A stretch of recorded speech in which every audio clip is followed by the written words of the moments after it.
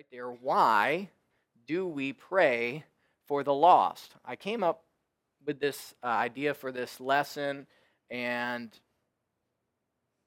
those of you that do bus ministry, devotions on Sunday mornings for bus meeting, and and even Sunday school teachers, and those of you that fill in from time to time, know that thoughts will come into your mind. God will place some thoughts into your mind, and it'll just keep bringing it up, keep bringing it up, keep bringing it up, keep bringing it up. And that was this topic right here.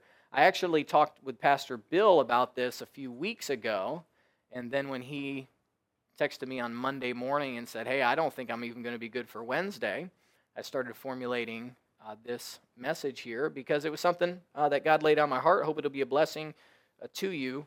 Why do we pray for the lost? It seems like a weird question, but let me explain the reasoning behind it first. For most of us who've been Christians, for all of our life as a Christian, we've heard the phrase, pray for the lost to be saved. Pray for the lost to be saved. And if you guys are nervous right now about what I'm going to say, I'll just tell you the end of it is we should pray for the lost to be saved, okay? I'm not saying we're not by any means, okay? I'm sticking with that. But we've heard that phrase a lot, pray for the lost to be saved. But do we actually know what that means? And do we understand how that works together when we pray for others to be saved?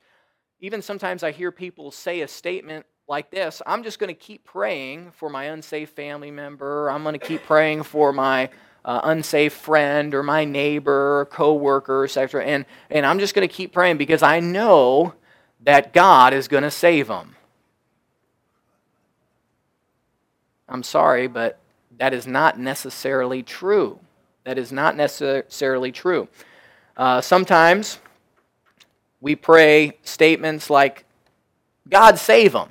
Now, we know God knows our heart on the issue and what we're trying to say. But the problem is that it's not really accurate, and God's not going to violate their free will. You had a choice. I had a choice. Nobody twisted my arm when I trusted Christ as my Savior. The opportunity was presented to me. Someone was preaching. The sermon was not even about salvation, but the Holy Spirit was speaking to me. And I knew that if I died without Christ, that I would go to hell.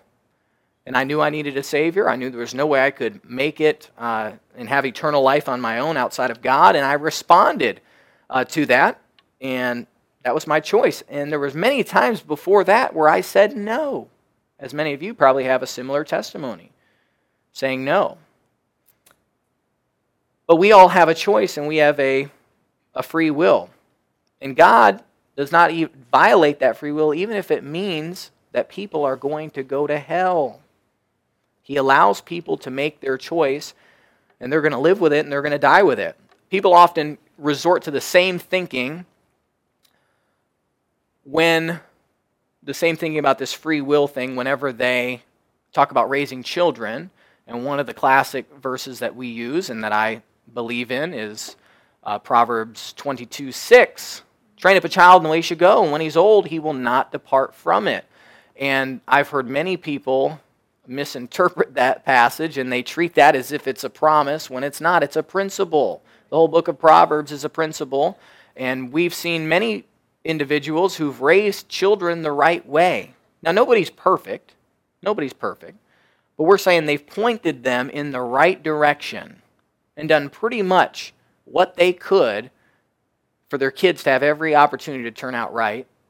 And kids peel off to the left, kids peel off to the right. They don't always, 100% of the time, turn out to love God and serve God with their life. It's a principle, but some people hold to that. And if that was true, that would be a violation of free will. And also, it would kind of prove one way or another that the Bible isn't really true all the time because, like I just mentioned, we know people who have trained up kids the right way and they've went bad. So it's a wrong way of thinking. It's a wrong way of thinking. So if God will not violate their free will then why do we pray for the lost to be saved? That was a question that popped up in my mind a few weeks ago, and I knew the answer to it, but kind of formulating the thoughts, I called Pastor Bill and said, hey, what do you think about this? And I like to pick his brain a little bit on it. And some of the things he mentioned in that I stuck in the lesson, other things from some research and some praying and looking in the Bible, I'm going to share with you. So why do we pray for the lost? Well, I'm glad you asked. Here we go. First off, because it pleases God.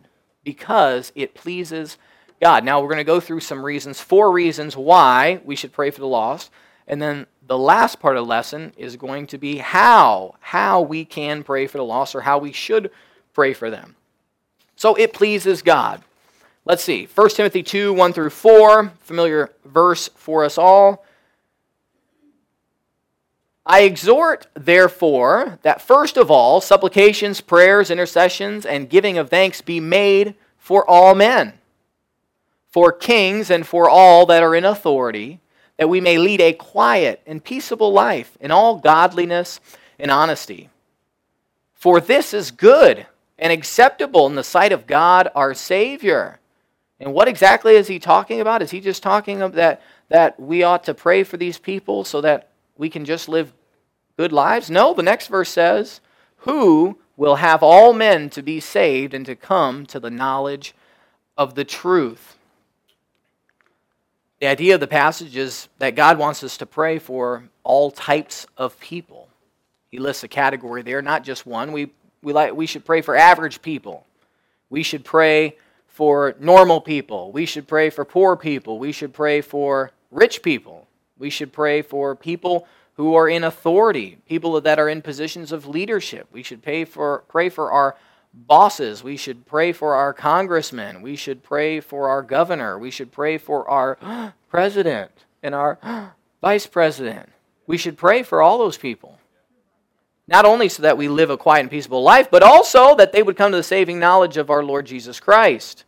And when we pray for those individuals to come to a saving knowledge of Jesus Christ, it pleases God. It pleases Him.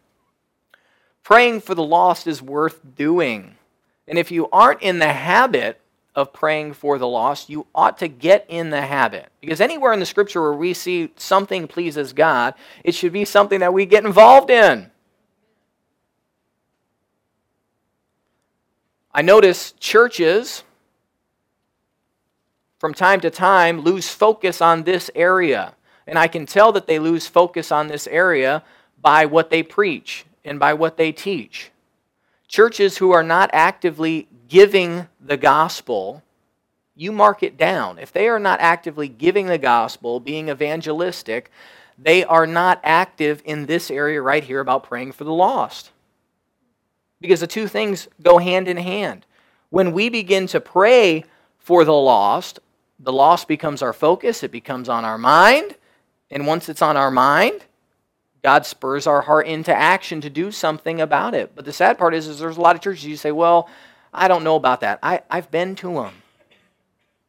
Hey, when I'm on vacation, sometimes I get to go to this family member or friend's church or that one, and I'm just shocked how humanistic it is and how it's just not big picture. Big picture meaning it's not about Jesus. And there's so many places that are like that. And thank God that we have a church that cares about the unsaved. Then on our prayer sheet, we got a whole list that's full of folks who need to be saved. We care about the lost. Hence the reason we go to the 4th of July parade. Something we've prayed for, that God would give us an opportunity to do so. And so it pleases God. Next reason is because it aligns our will with God's. It aligns our will with God's. Let me explain. 2 Timothy 2:4, we just mentioned this passage.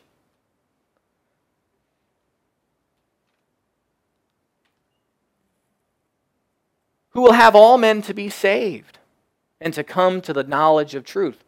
Sounds like God wants people to be saved.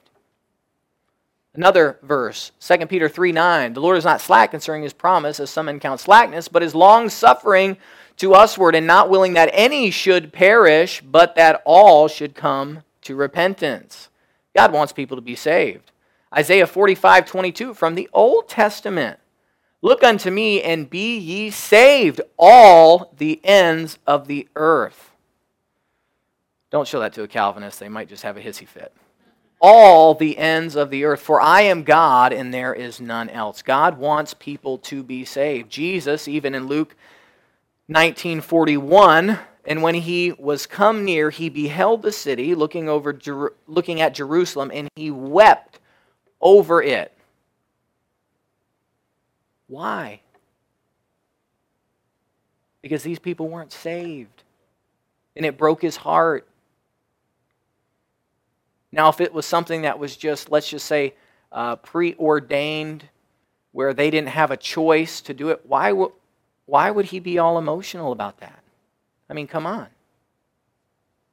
It's these people willingly rejected him. And probably not so much what it meant for him, but he knew what they were missing out and the pain and the sorrow that they were going to endure because of their choice. And there is nobody that wants your family members and your friends and your coworkers to be saved more than God wants them to be saved. And when we pray, our will aligns with God's will. Jesus in his model prayer, he says, "Thy will be done on earth as it is in heaven." So, when we pray for God's will to be done here and God's willing for everybody to come to a knowledge of the truth and to be saved, we're aligning our will with him. God wanted him to be saved so much that he took on flesh, came to the cruel world, was mocked, shamed, stripped naked, spit upon, beaten, tortured, nailed to a tree, bled, died, endured the ridicule. That's how much he wanted people to be saved. Nobody wants people to be saved more than God. But as we already mentioned, God's not going to violate their free will whatsoever. They have a choice to make, and so do we. There was one pastor, as I was preparing for this message, there was one pastor that I came across. I began watching a little bit of one of his Bible studies on it, and you got to be careful about who you listen to. And so it depends on your level of maturity. If you are a fairly new Christian, you better get with some old-time Christians and ask them who you should listen to and who you should stay away from. And so this guy began to do some preaching on this topic here about folks being saved and praying for the lost, and he came to this section about people with their free will, and he definitely was a Reformed theology person, and he began to say that God is all-powerful, he's all, sovereign, he's ordained everything, and if people can reject, he said, if people can reject God, that makes their will stronger than God. And he said, I don't like that. What was interesting is that he didn't show any Bible verses. He didn't show any reason from the Scriptures why that was the case. He just said, I don't like that. I don't like that that could be, could override God, that he couldn't do something. And I said, I'm sitting back there and thinking, well, what in the world does your opinion have to do with any of it? First of all, God was the one ordained it to be that way. And so in one way or another, yes, he's sovereign because he gave man the choice, knowing full well that they were going to reject. And he knows all that. But yet, we do still have a free will, and we ought to be very careful when we come to the Scripture with a preconceived notion in our mind about who God is, and we take God and we put him in our little box, and then try to examine Scripture through that. No, we take the Bible for what it says, and when I look through the Scriptures, as we have right here, and these are just a few of many that we could go over about how much God wants people to be saved, all people to be saved. And so, our will aligns with God's. Thirdly, why do we pray for the lost? Well, it's a pattern of Scripture. It is a pattern of Scripture. Jesus prayed. What did he pray when he was on the cross? He prayed, Father, forgive them, for they know not what they do. And they parted his raiment and cast lots. Jesus, even on the cross, was praying to the Father for mercy for the unsaved, even though they had no idea. This verse over the past year or so has really stuck in my mind when I think about going door to door, when I think about the variety of different ministries we have. And again, when you're out there preaching the gospel to people and trying to see people saved, you will face a lot of rejection. Those of you that are involved in those things know we face a lot of rejection. And this verse over the past year has been just coming up in my mind that when they reject, I try to in my mind pray, Father, forgive them, they know not what they do. When they take it and they do a mean gesture, slam a door in your face, or, give you some sort of smirk, hey, they don't know what they do. And we pray, Father, forgive them, have mercy. Hey, show them. Open their eyes. Paul, he prayed, Romans 10:1, he says, Brethren, my heart's desire and prayer to God for Israel is that they might be saved. It's a biblical thing to pray for the lost. And then next, we are to pray for the salvation of all people. 1 Timothy 2:1, I exhort, therefore, brethren, first of all, we already mentioned this verse a few times, supplications, prayer, and intercession, and giving of thanks be made for all men. And so that's just a few examples. There are many about how praying for the lost is a scriptural thing. And then the last one for this section I have is we pray because it can influence God. Calvinists don't like this one either. It can influence God. Let's look at some Bible examples. Moses interceded on behalf of Israel. And before we look at this, let me say this. I am not going to go down deep and come up dry, because this is a very complicated topic. I'd be happy to discuss with anyone at a later time, however much you want to talk about this topic, because it goes down a bunch of different rabbit holes, and that's not the point. What we're going to do is we're going to look at the topic at face value and understanding God's sovereignty, but also we have to understand His foreknowledge. He's all-powerful.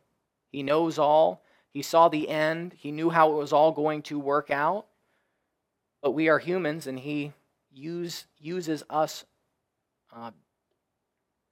during that as well. So we see here for Moses in Exodus 32:14, and the Lord repented of the evil which He thought to do unto His people.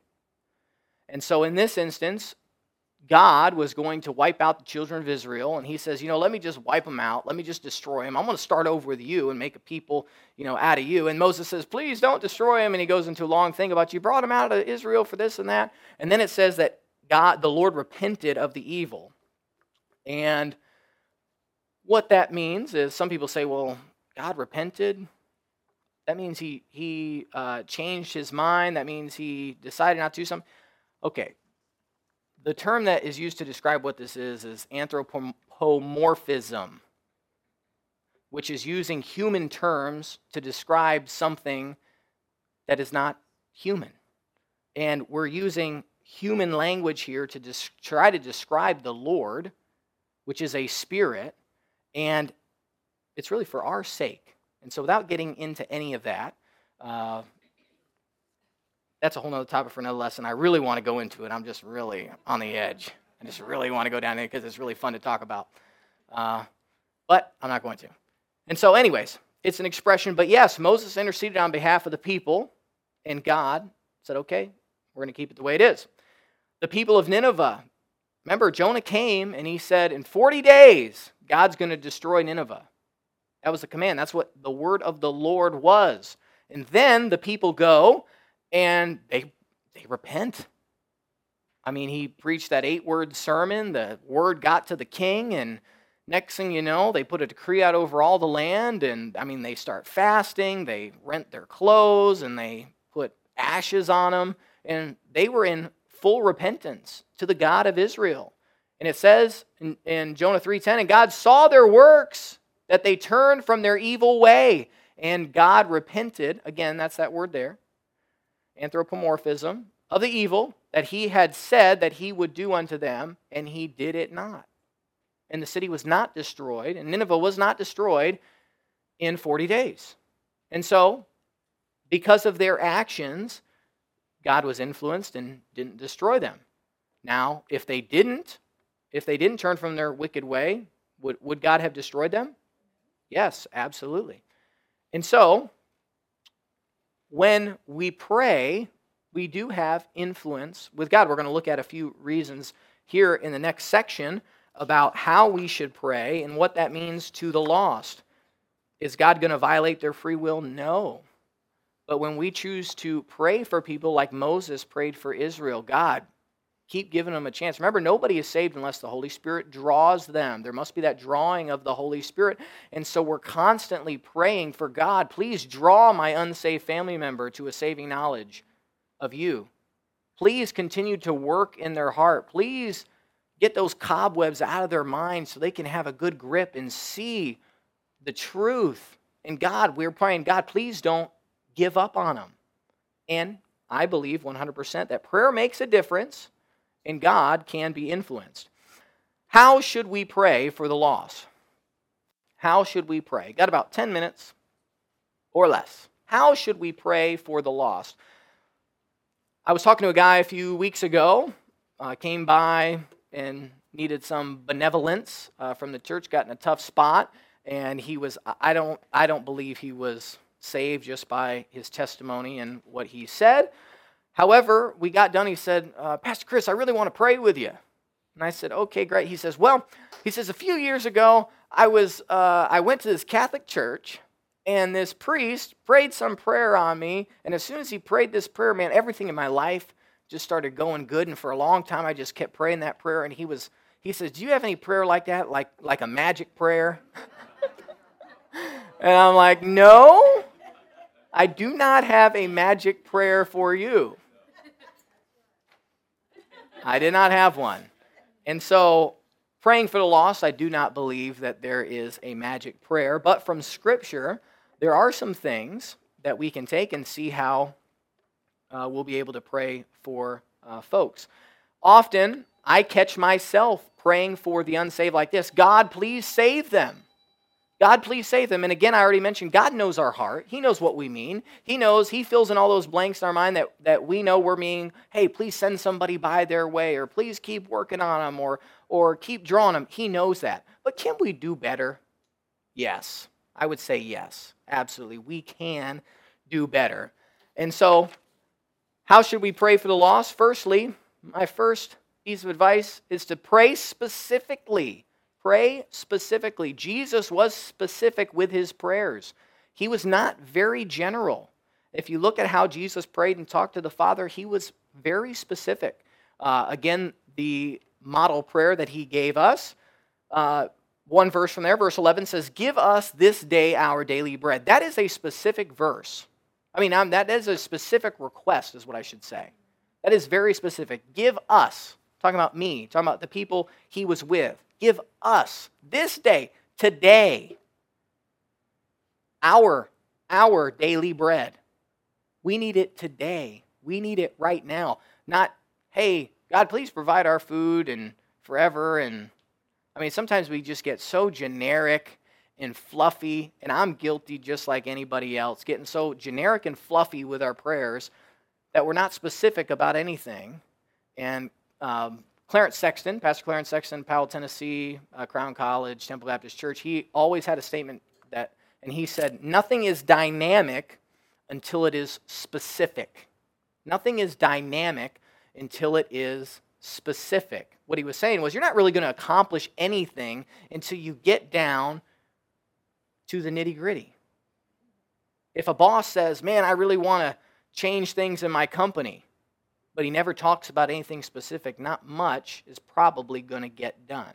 We often pray for missionaries like this: God, please bless all the missionaries on our board. I mean, we do that. Is that a bad prayer? No. But can we be more specific? And why should we be more specific? That's the question. Because when we are specific, with God, we get to see specific results, which in turn strengthens our faith. When we pray for our missionaries, and we just had a missionary that in Myanmar that needed a generator, and the email comes out and maybe gets sent to some of the pastors or deacons here, and we pray specifically, God, would you please supply that generator for them? Hey, when they get that generator, we saw pictures of it over in Myanmar, and we're like, wow, that's an answer to prayer. Specific. And so, I believe specific prayers do make a difference, and we should pray specific. And when we pray for the lost, we ought to not just be real generic. We ought to ask God for some real, tangible things that we can see results. So, let's move on. 5 minutes. How should we pray for the lost? 2. We should pray for God to open their eyes. It's biblical.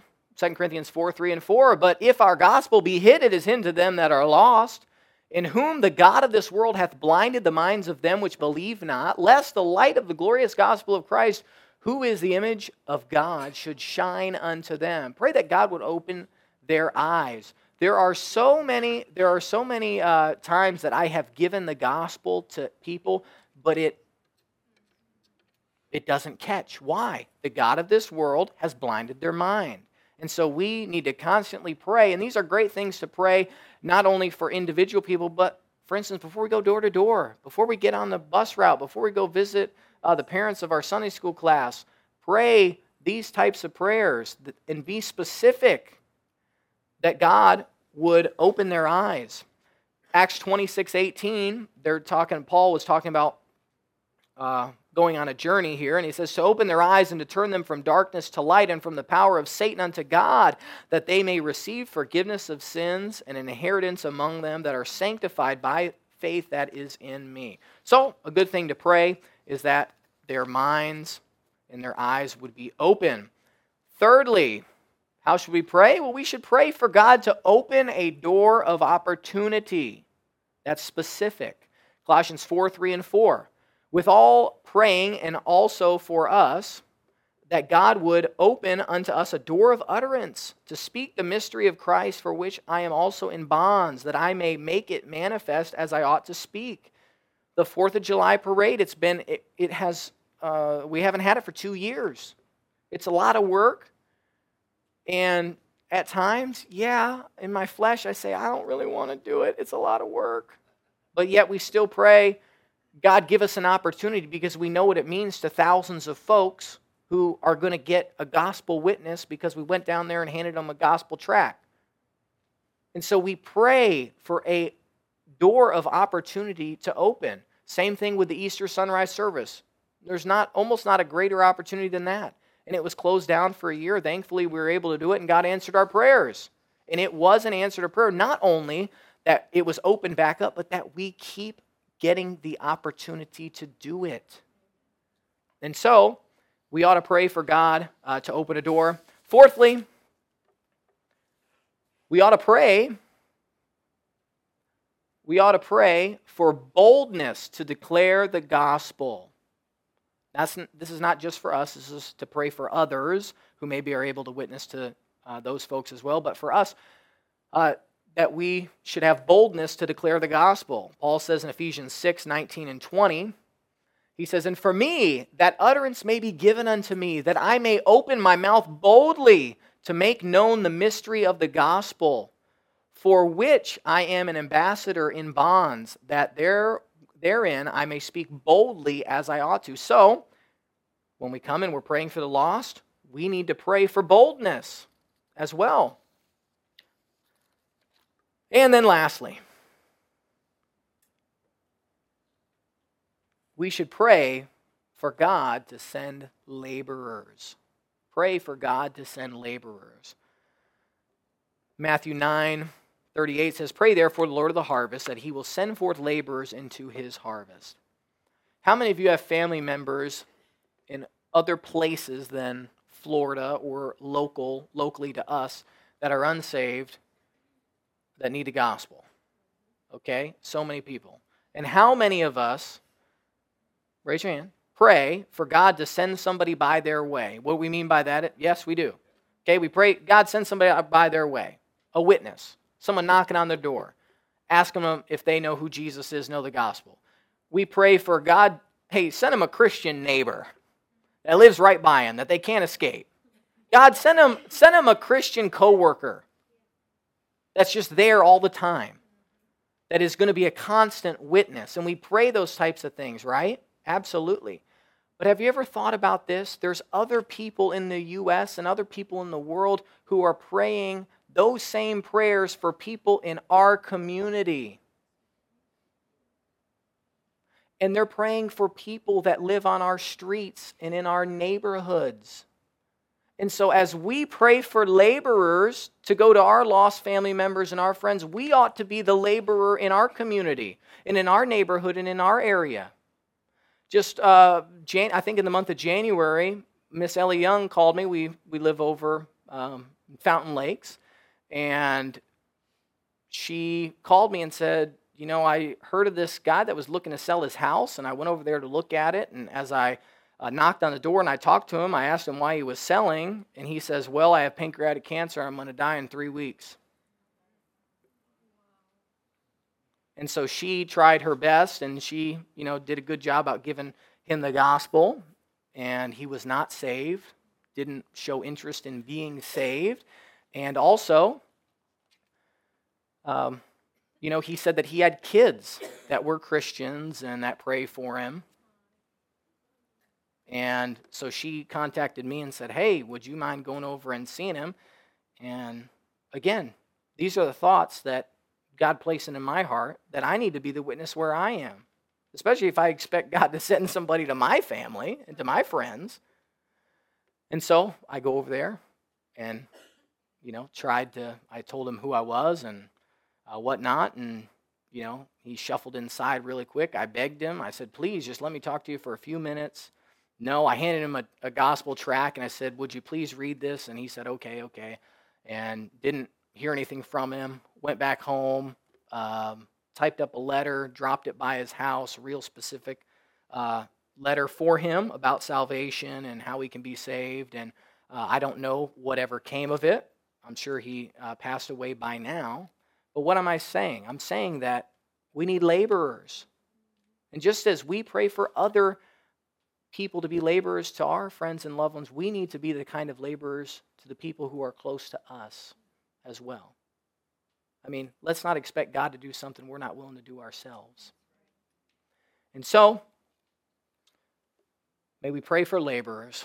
And the last closing thought is this: do our prayers make a difference? I'll leave you with one verse, James 5:16. The effectual, fervent prayer of a righteous man availeth much. Keep praying for your lost family members, your lost friends, your lost neighbors, the lost people on those prayer sheets. Even if you don't know who they are, keep praying for them, because it makes a difference in their lives. Let's pray. Lord, thank you for the few moments. If you would like to know more about the Lord Jesus Christ, you may contact us at the church website, gospelbaptistchurch.com, or you can go to Facebook and type in Gospel Baptist Church, Bonita Springs, Florida. Also, you could call the church office at 239-947-1285. Thank you, and God bless.